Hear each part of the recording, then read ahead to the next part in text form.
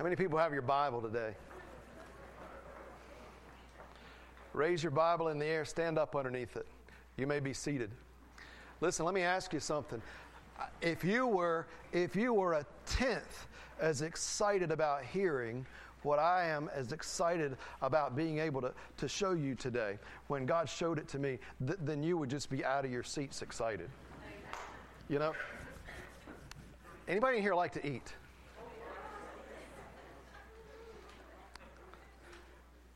And I figured that. I like to eat too.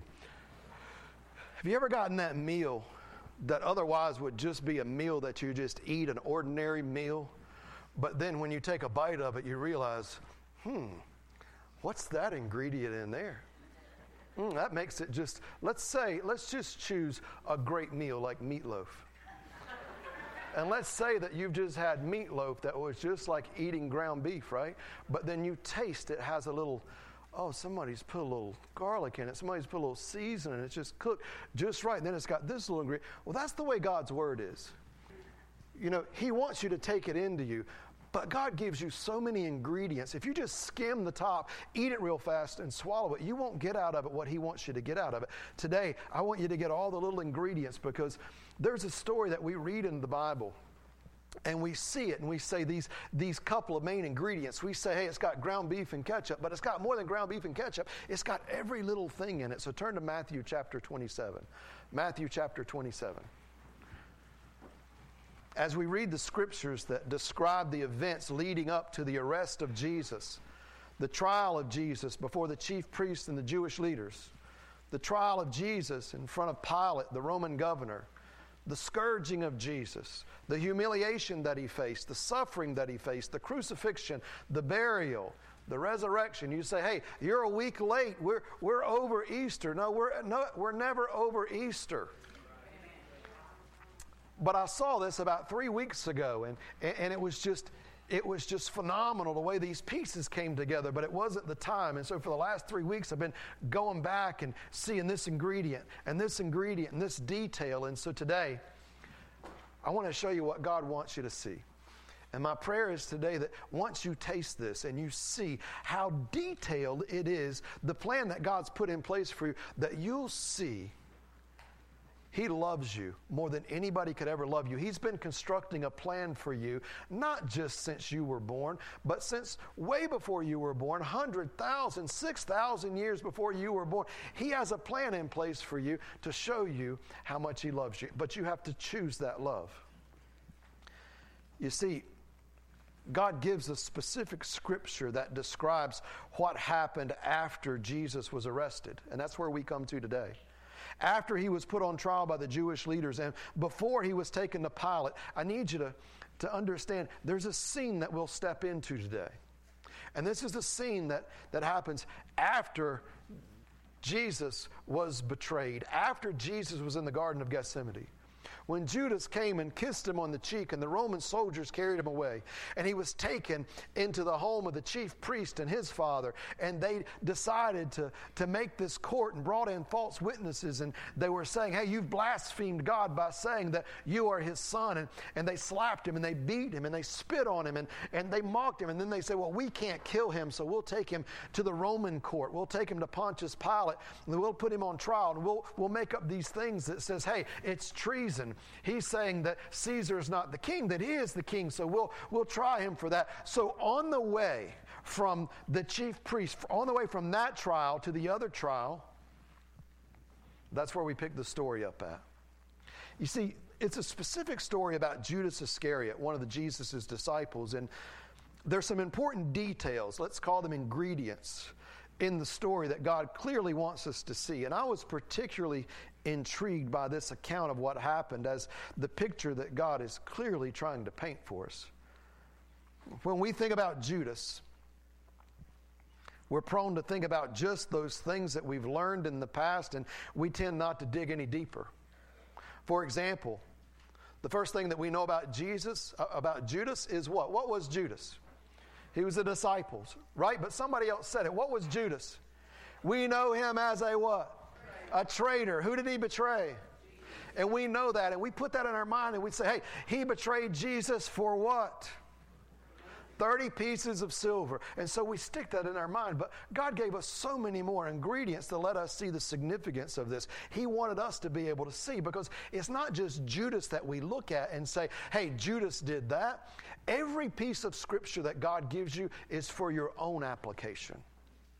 It's not just for us to look at this villain, Judas, and say, hey, he did this. It's for me to look back at me and say, hey, how can I apply this to my life? So I want to dig deeper today, because what God was really showing us was not just what Judas did. He was showing us what so many people do. We always look at Judas as this villain that sold out Jesus for 30 pieces of silver, but we're given the story to judge ourselves by.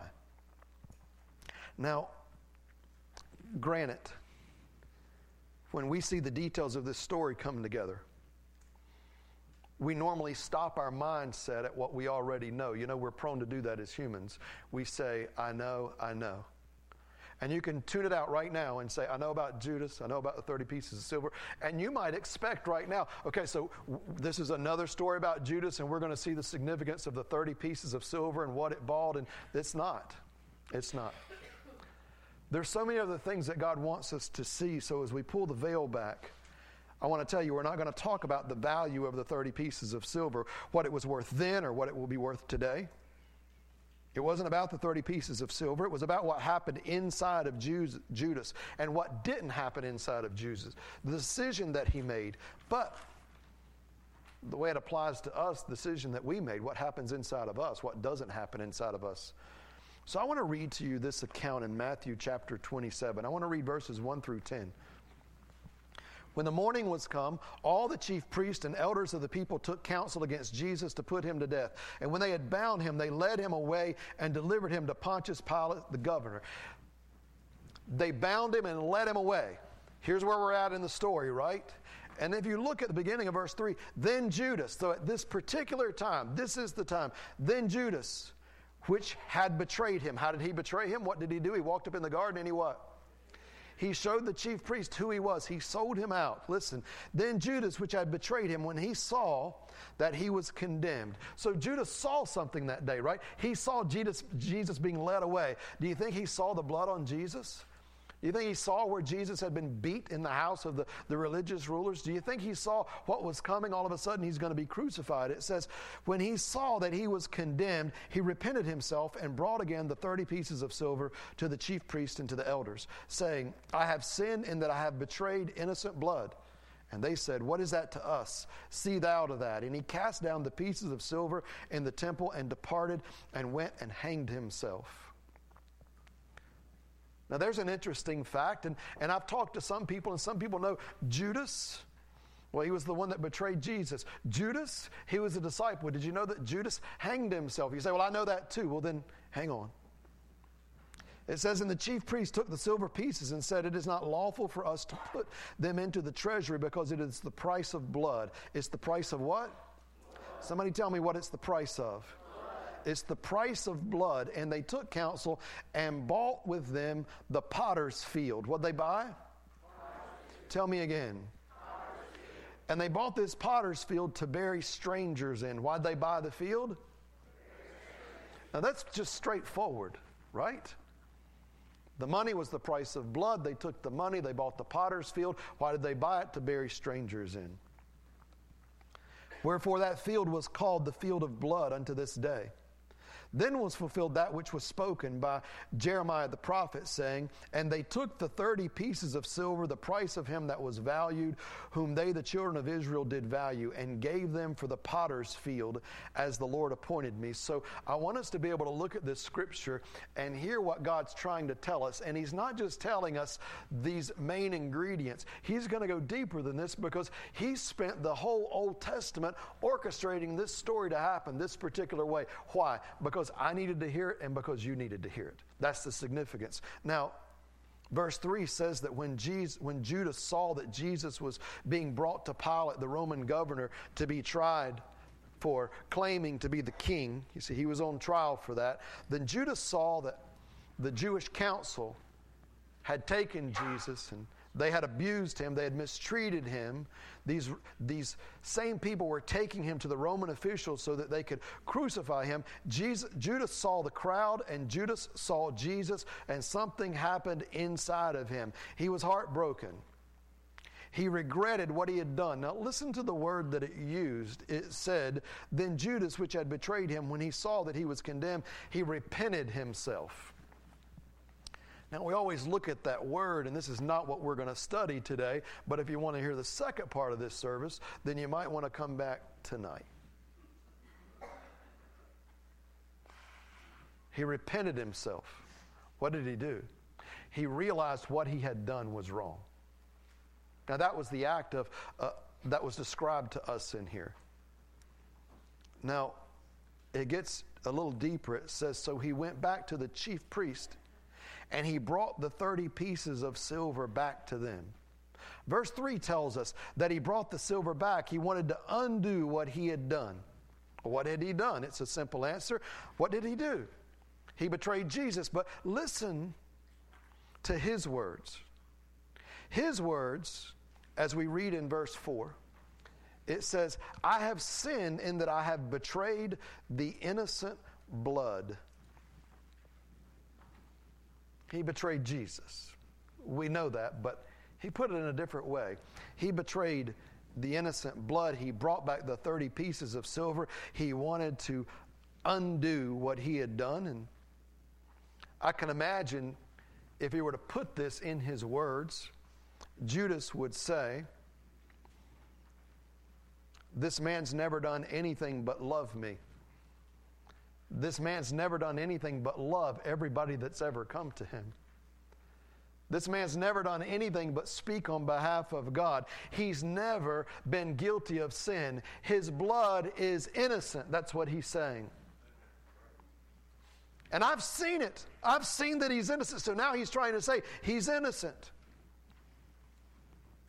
But I chose something that I thought was more valuable than that love. I chose the silver. So I have betrayed the innocent blood of Christ. Now, some interesting things here that I want to point out. And if you're a note taker, I want you to write these scriptures down as we go through here, because it's like God has given us the recipe of something that he's done.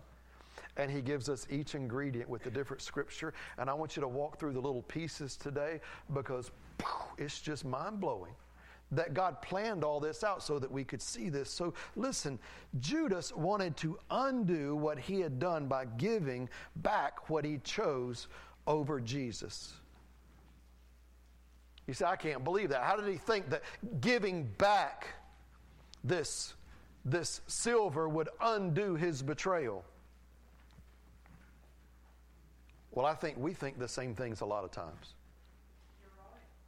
How many times have you ever realized, hey, listen, I've done this against God. I shouldn't have sinned. It's either a thing that I shouldn't have done with my a sin of the flesh, or maybe it's a thought, or maybe it's something that you've put in front of God, or maybe it's unfaithfulness, or maybe it's unforgiveness, and you realize it. So you go back and you say, listen, I haven't been doing this right, and I know it's a sin, so I'm going to stop doing it. That's the first place we go to. If you're sinning, then our mind says, stop sinning. I'm going to stop doing this. I've been using this terrible language. Listen, here's the way I'm going to make it right with God. I'm going to stop doing it. Wrong. You're not right with God if you stop doing it.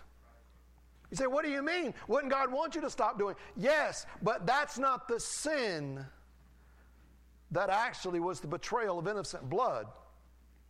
You see, me and you have that sin. How many in here have sinned? And you're looking at the person beside of you and you're saying they didn't raise their hand, but I know that they've sinned. So we'll give them a chance to be honest. How many people in here have sinned? That's better. So do you realize that you have betrayed innocent blood in that you did something against God, right? And God wanted fellowship with you, and he sent Jesus to die for you. And so that death of Jesus, the blood that was shed for us, we sang about that blood this morning. There's a fountain that's filled with blood, right? When we choose to sin against God, then we're betraying that innocent blood. But I want you to see something that's bigger here. The bigger situation is that Judas betrayed the innocent blood, but he tried to undo it the way that we try to undo it, by just stopping doing it. And how did that work for him? For him to come back and say, I'm going to give you this silver back, that should undo this betrayal. Would that undo betrayal? No. Now listen to what the chief priest told him. It says in verse 4, they said this phrase, what is that to us?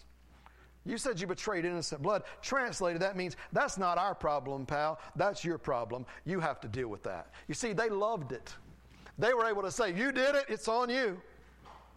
But then it gets a little bit deeper. In verse 5, it tells us that he threw the silver down in the temple. He gave it back. Why?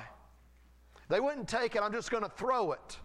This is my attempt to undo my sin. Why did he do it? He just couldn't handle the guilt. So he threw the money back. And then he went and hanged himself. He went and hanged himself. He took his life because he didn't see any more hope in life. You see,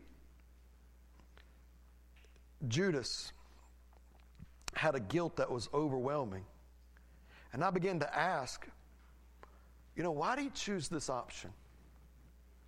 Why didn't he just cry out to Jesus and ask him to forgive him? You might say, well, Jesus couldn't have forgiven him of that. Where does it say Jesus couldn't have forgiven him of that? Why didn't he run to Jesus? He was watching him take Jesus up to the Roman governor. He saw him beaten. He saw what they had done. He knew he was going to be condemned. Why did he go to the chief priest and try to undo it with his actions? Isn't that what we do? I've been doing this. I need to just stop doing this. No, if you've been doing this, you don't need to just stop doing this. You need to go and cry out to Jesus, I'm sorry. Jesus was going to die and shed his blood for the forgiveness of sins. You can't get forgiveness of sins from a priest. I don't care who tells you. The priest can't give forgiveness. Only Jesus can give forgiveness. He didn't even ask them for forgiveness. He just threw the money back. Now, there's a lot of pictures in this. For the life of me, I can't understand why he wouldn't just run to Jesus and say, I'm sorry. And you might be that person that says, I don't know if Jesus would have forgiven him. But my question is, I'm not talking about Judas. I had to turn this around to me. Why would I knowingly sin against God? Has anybody here knowingly sinned against God? Of course we have. We know he says don't do something, but we do it. And I'm convinced when we choose something over God, something that we want more than God's love, being obedient to him, having our lives please him, when we choose something that we want more than God's love, then we're doing the same thing that Judas has done. We're making a choice. Judas wasn't condemned at the point that he took the money. He wasn't condemned at the point that he kissed Jesus. He was condemned when he failed to ask Jesus for forgiveness. The Bible tells us if we confess our sins, he is faithful and just to forgive us our sins and cleanse us from all unrighteousness. The blood of Jesus can cleanse us from all unrighteousness. 1 John 1:9 tells us we have to confess it. Judas never confessed it. He tried to fix it. How many of us as Christians, we know we have a relationship with God, we know we've walked with him, but there's sin that enters our life and we try to fix it instead of just taking it to God and pouring it out and say, God, I'm guilty of it. You fix it. I've been stuck in that little thing for a while. Spent years in that little paradigm, right? You see, Judas was prophetic in his statement. The statement said, I've sinned and that I've betrayed innocent blood, but you see, he could have been forgiven if he would have been willing to come to Jesus. cry out to Jesus and say, Jesus, I've sinned against you. But he didn't. He betrayed innocent blood by not asking Jesus to forgive him. You see, Judas' sin of accepting the silver to betray Jesus and then choosing it over Jesus is no different than the sin that you and I commit so often. We choose something we want more than our relationship with God. Have you ever done that? Maybe it's money or finances. We put our time and effort into making sure that was where our security came from. We've chosen that over our relationship with God, over our willingness to worship Him and be faithful in worship, over our willingness to pray, over our willingness to get in His Word. We chose to focus on something other than deepening our love to God, deepening our walk with God. We chose it over Him. Is that any different than what Judas did? He chose something he wanted more because Jesus was just going to be there. But then when he saw, hey, listen, they're going to do more than just take him in there. They're going to take him and kill him. He realized what was going on. But think about something else. How many people choose their own recognition? They promote themselves in a prideful way. They say things or do things that they know are ungodly so they'll be accepted. Maybe it happens from a young person in school in a peer group to where they do something they wouldn't do that they know is a sin against God, but they do it for their own recognition or acceptance. What did they do? They chose to disobey God. They chose what they wanted. They chose what they wanted more than their relationship with God. It's the same thing that Judas did. It's not 30 pieces of silver, but it's whatever you chose. Maybe it's a friend group or maybe it's just pleasures. You know, these things happen all the time when someone has a decision to make inside of their mind and they know that God wouldn't be pleased with this, but then the flesh comes up and they say, I want to satisfy my flesh. I want to feel this. I want to experience this. So they choose this over their relationship with the Lord. They make a choice. Maybe it's a pleasure, but maybe it's even entertainment. They choose that over their walk with the Lord. Now, here's what we need to realize. When we choose those things over our relationship with God, we do the same thing that Judas did. But when we choose not to truly repent and ask forgiveness from God, when we choose not to admit our guilt to God, when we choose not to confess it, when we choose not to ask Him to use the blood of Jesus to forgive us, then we betray the innocent blood of Jesus. That's when you betray the blood. Why? That blood was shed for us, so that we could be forgiven, so that we could be in fellowship with God. So you're basically saying, I'm not going to use that now because I want this other. Now, I want you to see some other details that are important. We're going to talk a little bit more about Judas's repentance later. I want to show you something that was very untypical that happened, but God had it all happen for a reason. See, in verse 6, we see that Judas gave the money back. He said, here it is back, but they wouldn't take it. They couldn't put it back in the treasury is what they said, because it was blood money. It was the price of blood. Listen to verse 6. And the chief priest took the silver pieces and said, it is not lawful for us to put them back in the treasury. You see, he gave them back to the chief priest, and they said, it's not our problem, pal, it's your problem. And Judas, having no hope, he didn't turn to Jesus. He turned to himself and said, there's nothing more I can do. Nothing more I can do. And understand there's nothing that we can do to have our sins forgiven. There's no price we can pay. But he didn't turn to Jesus. He threw the money back at them and he went and hanged himself. End of story, Judas. But then the chief priest picked up the money. And listened to them. How hypocritical, how pious they were. Listen to what it says in verse 6. They took the silver pieces and said, it is not lawful for us to put them into the treasury because it is the price of blood. The money was the price of blood. The money was the price of blood. Tell me what the money was. The price of whose blood? Because it was blood money, it was betrayal money, it was the price of blood. It was going to lead to his crucifixion. And they said, hey, listen, this is God's house here. We can't put that money back in the treasury. Where did the money come from? It came from the treasury. They made it blood money. Isn't it amazing how our mind works to get ourselves out of guiltiness? I thought to myself, A bunch of rascals. They're putting this on Judas and say, oh, no, we can't take it because it's, it's blood money. They're the ones that made it blood money. It came out of there, but they said they couldn't take it back. But understand, this is all according to God's plan, so listen to the details. You see, so they bought a piece of land with this money. This piece of land was called what? Tell me again what it was called. I want you to learn the significance today of the potter's field. There's some people that know about Judas. There's people that know that he was a disciple. There's people that know that he betrayed Jesus for 30 pieces of silver. There's people that know that he went and hung himself. But we don't know a lot about the potter's field, but the Bible gives us a depth of knowledge about the potter's field and the significance.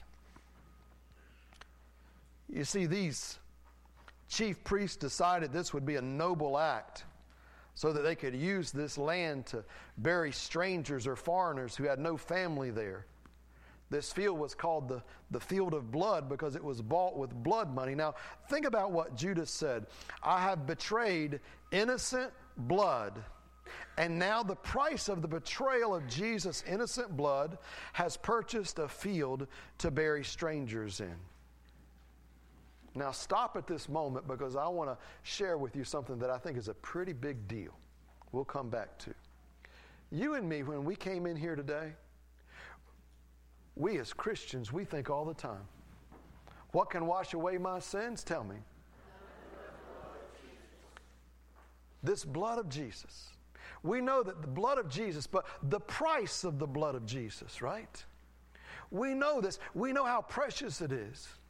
But I want you to understand that the price of Jesus' blood doesn't just buy our salvation. The price of Jesus' blood also bought the potter's field. And when you understand the significance of that, you're really going to get something that's good.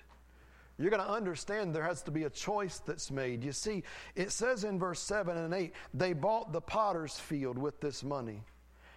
They thought, let's do this great thing. You see, if you were not a part of the Jewish families there and you came into town as a stranger or a foreigner, then you didn't have a place because you weren't covenanted in with them. So you didn't have a burial place. So they wanted to get a place outside the town they could bury strangers in. What a nice thing to do.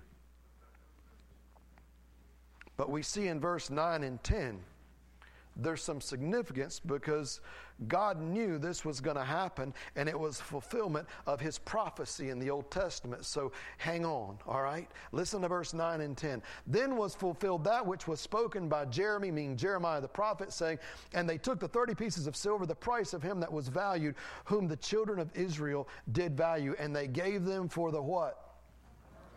Potter's field, as the Lord appointed me. Now, I want you to understand something. Up until this point, we think, oh, okay, well, they decided they couldn't take this money and put it back into the treasury. So they took counsel. They decided what they're going to do. They bought this random field that was outside of town. What I want to show you today is that God planned for them to buy this field way back, thousands of years before this. He had a plan in place for this to happen. And he had even prophesied, but people stop digging when they run into a hurdle. So I want to explain to you something. When Matthew is stating here, and listen to what he says, then was fulfilled that which was spoken by Jeremiah the prophet, saying, and he quotes this. Well, if you're a Bible student and you go back to the book of Jeremiah, it doesn't give this quote. So people start thinking, okay, what in the world is he talking about? There's even people, critics of the scripture, that will say, hey, listen, that's a contradiction because Jeremiah doesn't say it. Listen, God never makes a contradiction. So let me explain how this happens. If they dig a little bit further, they will realize that the old Hebrew canon, the original work of God, is divided into three sections. The first is law, the second is writings, the third is prophets. Now understand something. Jeremiah was the first in the order of the prophets. So somebody like Matthew, when he was referring to the book of the prophets, would have called it the book of Jeremiah because it's the first prophet that was listed, even though the prophecy came from the book of Zechariah. Does that make sense? So he was saying, yes, it's in here. It's been prophesied about, and today is just a fulfillment of that.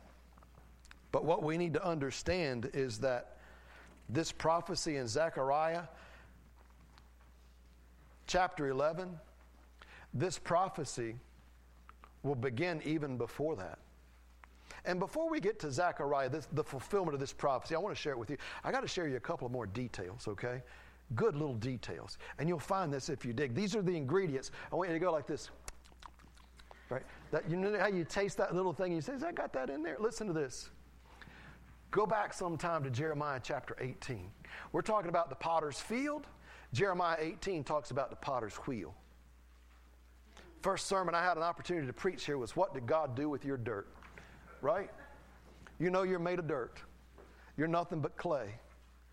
And God puts you on his potter's wheel. He told Jeremiah, that prophet, in Jeremiah 18, he said, go down to the potter's house. You'll see the potter there. And he's talking about how we are made of clay and that God as the potter can shape us and mold us. Do you know that as long as that clay is worked by the potter, that it can get marred in the potter's hand? Anybody ever been marred in your life? And then God took you back and put you on that potter's wheel, and spun it and formed you back into what you needed to be, right?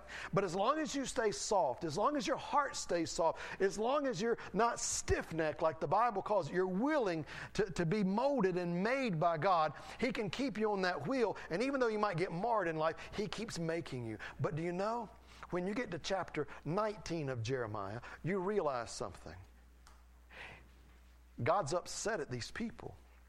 And so he uses Jeremiah to act out something. And I want you to see this in Jeremiah and Zechariah. Now listen, I'm just going to tell you the story. It'll be easier, and you can go back and read Jeremiah 18, Jeremiah 19, and Zechariah, okay? But listen, these prophets would act out in front of these people what God was prophesying.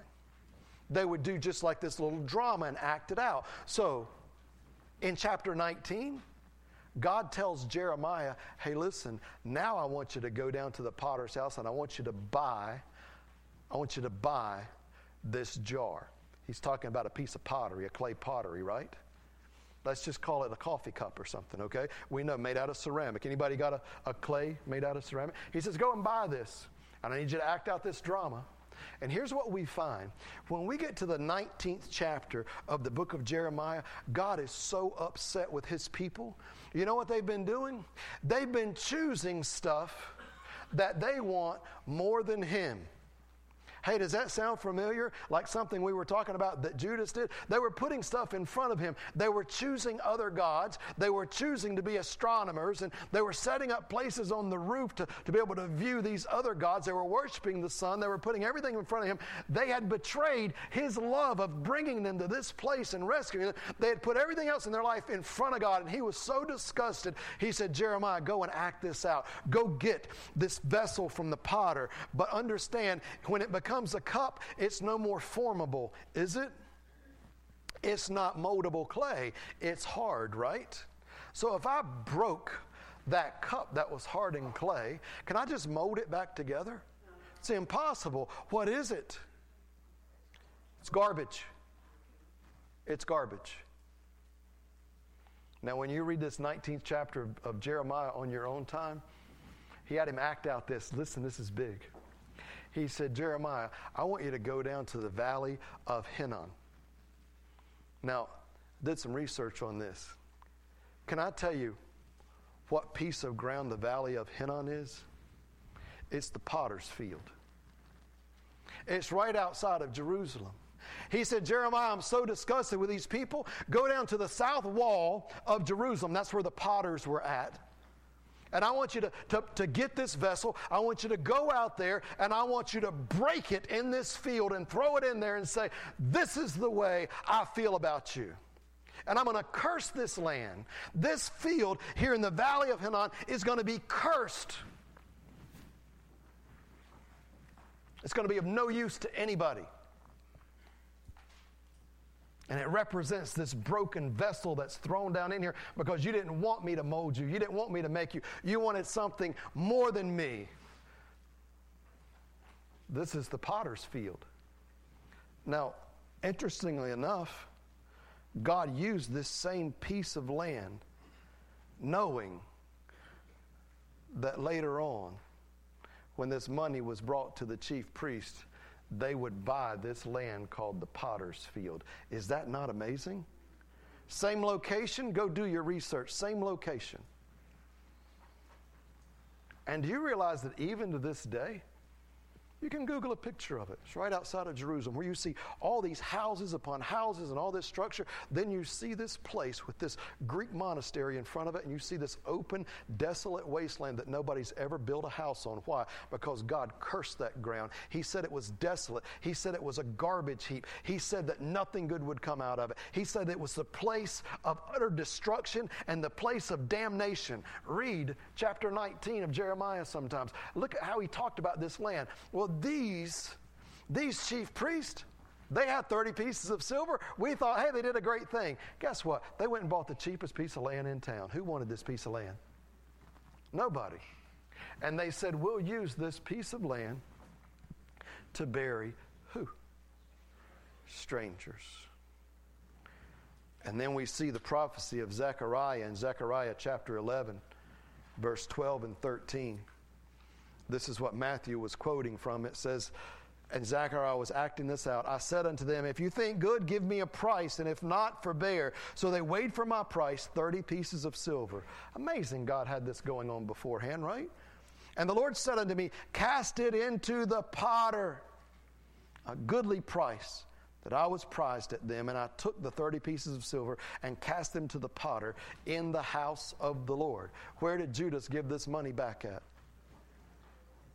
Now get this, because this is pretty good. You see, Zechariah came to act this part out. And this is what he acted out. Basically, God wanted him to picture and speak on behalf of Jesus. And Zechariah was acting out a drama of prophecy by picturing Jesus asking those that he came to shepherd how much they felt like he was worth to them. And you know what they mockingly said? 30 pieces of silver. Now, the only reference I'm going to give you to the value of 30 pieces of silver, I'm not going to say what it could have been worth then, what it's worth now with the price of inflation, what it could have bought then, what it means to your salary. No. The only reference that we have that gives us this true value of 30 pieces of silver is found in Exodus chapter 21, when God's giving them these rules. And do you know what he says? He says that 30 pieces of silver is the price of a slave that has been gored by his ox. Now get this, because I serve a slave. Jesus is the suffering servant. He came to be a slave for me and for you. And he was gored. But we're not even going there. Because what I took out of this is that they gave him this value of a slave that wasn't even able to work. A slave that couldn't do anything, that was gored by this ox. And so they gave him this value, 30 pieces of silver. So it let me know that regardless, no matter what anybody says, 30 pieces of silver wasn't this monumental purse of money. But it was enough to buy land that nobody else wanted. It was enough to buy cursed land, wasn't it? Now think about this, because it gets a little better. The potter's field was bought with the innocent blood of Jesus. But it was bought for a specific reason. Do you remember the reason? What did they say they were going to do? They were going to bury strangers and foreigners. It was purchased with the price given for the blood of Jesus. Now, we know the Bible says, when we're talking about us and we're talking about the blood of Jesus, we know the Bible says our salvation was purchased by Jesus' blood. How many people know that? That our sins can only be forgiven and redeemed by the blood of Jesus. 1 Corinthians 6:20 says, for you are bought with a price. Therefore glorify God in your body and in your mind, in your spirit, which are God's. But 1 Peter 1:18 and 19, we've come back to this verse a couple of times, powerful verse. It says, you are not redeemed with corruptible things such as silver and gold, but with the precious blood of Christ. What do you mean redeemed? You were bought with a price. Your salvation, he had to pay the price for your sins, but it wasn't with silver and gold, it was with the precious blood of Christ. Now, can I translate precious to you? It would be priceless. I have betrayed innocent blood. The potter's field was bought with the price of blood. It was blood money. They said they couldn't take it. They couldn't take it in the treasury. Listen to the response that we see in Matthew 27. They took counsel and bought them the potter's field. Why? Because they said it's not lawful for them to put it into the treasury because it's the price of blood. And then 1 Peter 1 tells me that I was redeemed with something more priceless than silver and gold. It was the price of blood. You were not redeemed with corruptible things, but with the blood of Christ, who is the Lamb without blot or blemish, without blemish or spot. Glory to God. Now, we know that the blood of Jesus, as this sacrificial lamb, paid for our sins, but the price of Jesus' blood, what we don't like to think about, it also bought the potter's field. What do you do with this information? I saw it, and I was just like, when it came to, that's how this whole thing started. I saw it, and I was just like, actually, Jesus' blood money bought the potter's field. Didn't just buy my salvation, it bought the potter's field. What do I do with that? Well, God's been planning for us to do something since He started everything into place back in Jeremiah and Zechariah. So let's do something with it, okay? You see, the potter's field was a place to bury strangers. When we accept Jesus Christ, when we accept the blood as the price to pay for our sins, do you realize that you become part of the family of God? We have to receive the payment for our sins by believing on what Jesus did. Let me talk about the family of God. The book of John, chapter 1, verse 12, when it's describing Jesus, it says, "But as many as received Him, to them gave He power to become the sons of God." That means you're in the family of God. You have to do what? You have to receive Him. What are you receiving? The price of the blood. As many as received the price of the blood, to them gave He power to become the sons of God, even to them that believed on His name. The fact that Jesus died on the cross doesn't save you. It doesn't save me. You have to choose it. As many as received it. But then it gets better, because when we get to Ephesians chapter 2, it sort of clarifies, because if you don't receive it, you refuse it. And Ephesians chapter 2, verses 12.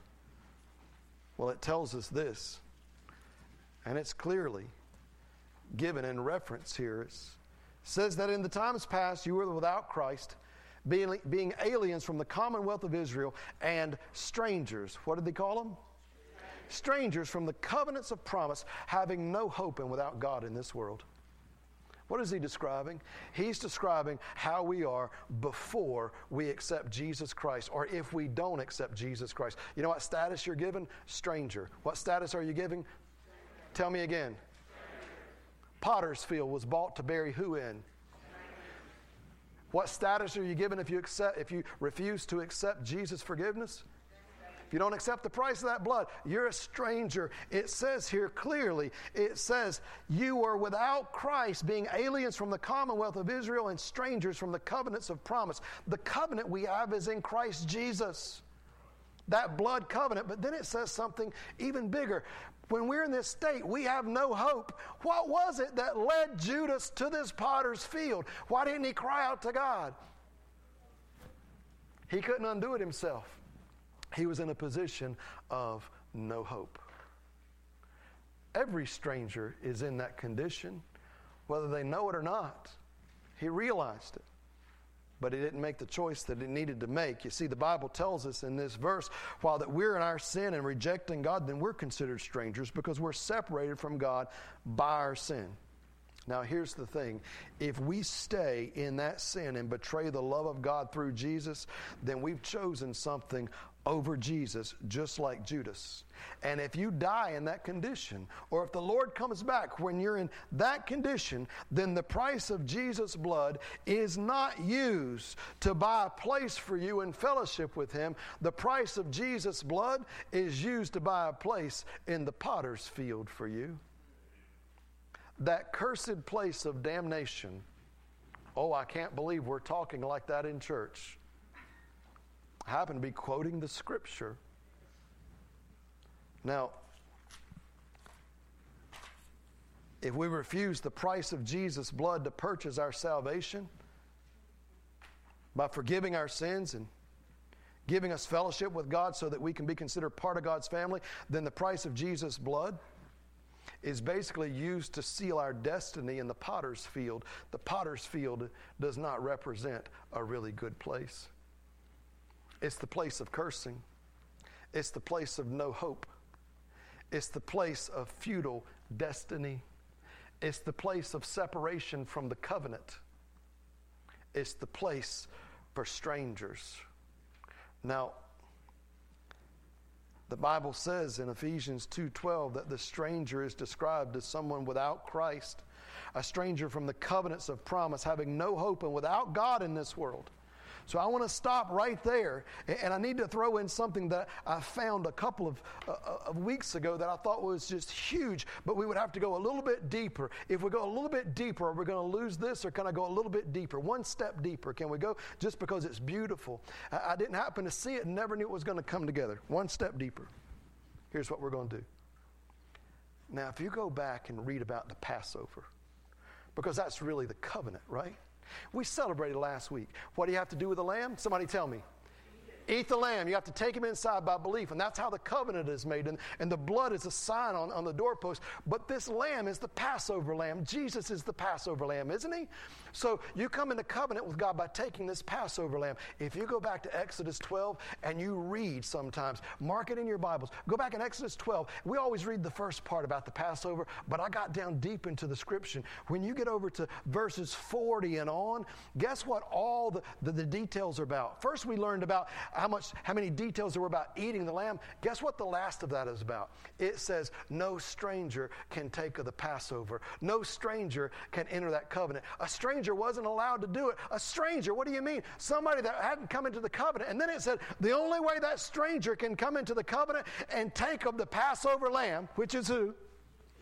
Now, we're Old Testament. The only way they can is to follow the covenant and be circumcised, because being circumcised was a sign of the covenant. Well, God, what does he tell us today? Well, if you look in the book of Colossians, he tells us we have to circumcise our heart. We have to cut off the bad part of our heart to come into covenant with him. If we don't accept the covenant, we can't eat the Passover lamb. The Passover lamb is Jesus. If we don't eat the Passover lamb, if you don't get saved, if you don't accept Jesus Christ as your Savior, you will stay a stranger. You can't come to the cross and use the blood of that lamb. Isn't that crazy? And all these things fit together. Now, if you stopped right there, you would talk about how horrible this is. These people that don't come into covenant with God, these people that don't use the blood of Christ to redeem their sins, they're going to end up in this potter's field, not the actual field over there. But it is a place of desolation. It's a place of cursing. But I have to stop at this point today and realize the depth of love that God has for me and you. And I want to praise him. I want to praise him because I've read the second part of Ephesians 2. You see, we have a choice to accept the blood of Jesus to buy our salvation instead of a place in the potter's field. You have a choice. You have a choice. Tell the person beside of you, you have a choice. These kids had a choice for what they wanted to buy. They didn't bring the money with them. God supplies the price and supplies what you buy with the price. You bring nothing. You can bring nothing. You can't undo anything. You can't bring your sins back and say, I want to turn them around. No, you have to cry out to him and ask him to use that price. Listen to Ephesians 2:13. It's right after what we read about the strangers. I've got this underlined so many times in my Bible, it's just about marked out these two words. It says, but now. Do you realize that's the greatest transition in the Bible? But now. Say it with me. You were strangers, but now in Christ ye who were sometimes afar off are made nigh by the blood of Christ. Amen? That means you're brought into fellowship. You used to be a stranger, but now through the blood of Christ, the price of innocent blood, you were brought into fellowship with God. You were strangers, but now you're not strangers anymore. And when you get down to verse 19, you've already realized that the blood of Christ can buy your place out of the potter's field, haven't you?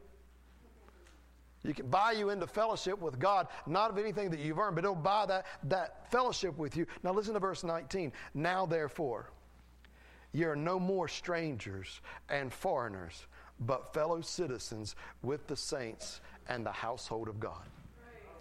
When is the last time that you got on your knees or raised your hands and just praised God for being in God's family? See, don't believe this lie of just this universalism that's happening that tells us that just because Jesus died, you're going to heaven. No, it involves you making a choice that if thou shalt confess with thy mouth the Lord Jesus and believe in thy heart that God raised him from the dead, you shall be saved. It requires us to choose. It requires us to cry out to Jesus, not what Judas did. He betrayed innocent blood in that the blood that Jesus shed for him, he didn't use it to forgive his sins. And that ultimately is the sin unto death. It blasphemes everything that God did for you in his love. Now understand this. And I have to say glory to God again. The price of Jesus' blood gave us the ability to be in the household of God, to be part of his family. When we accept the price of his blood to forgive our sins, then we stop betraying innocent blood. We stop being considered strangers. We're given a place in the family of God instead of a place in that cursed potter's field bought with the price of innocent blood. So today we know that God loves us so much that he did everything he could to give us a way to get to him. He gave us his son Jesus to pay the price for our sins. Jesus suffered and died so that we could use the price of this innocent blood to purchase our salvation and give us a place in the family of God. But understand something.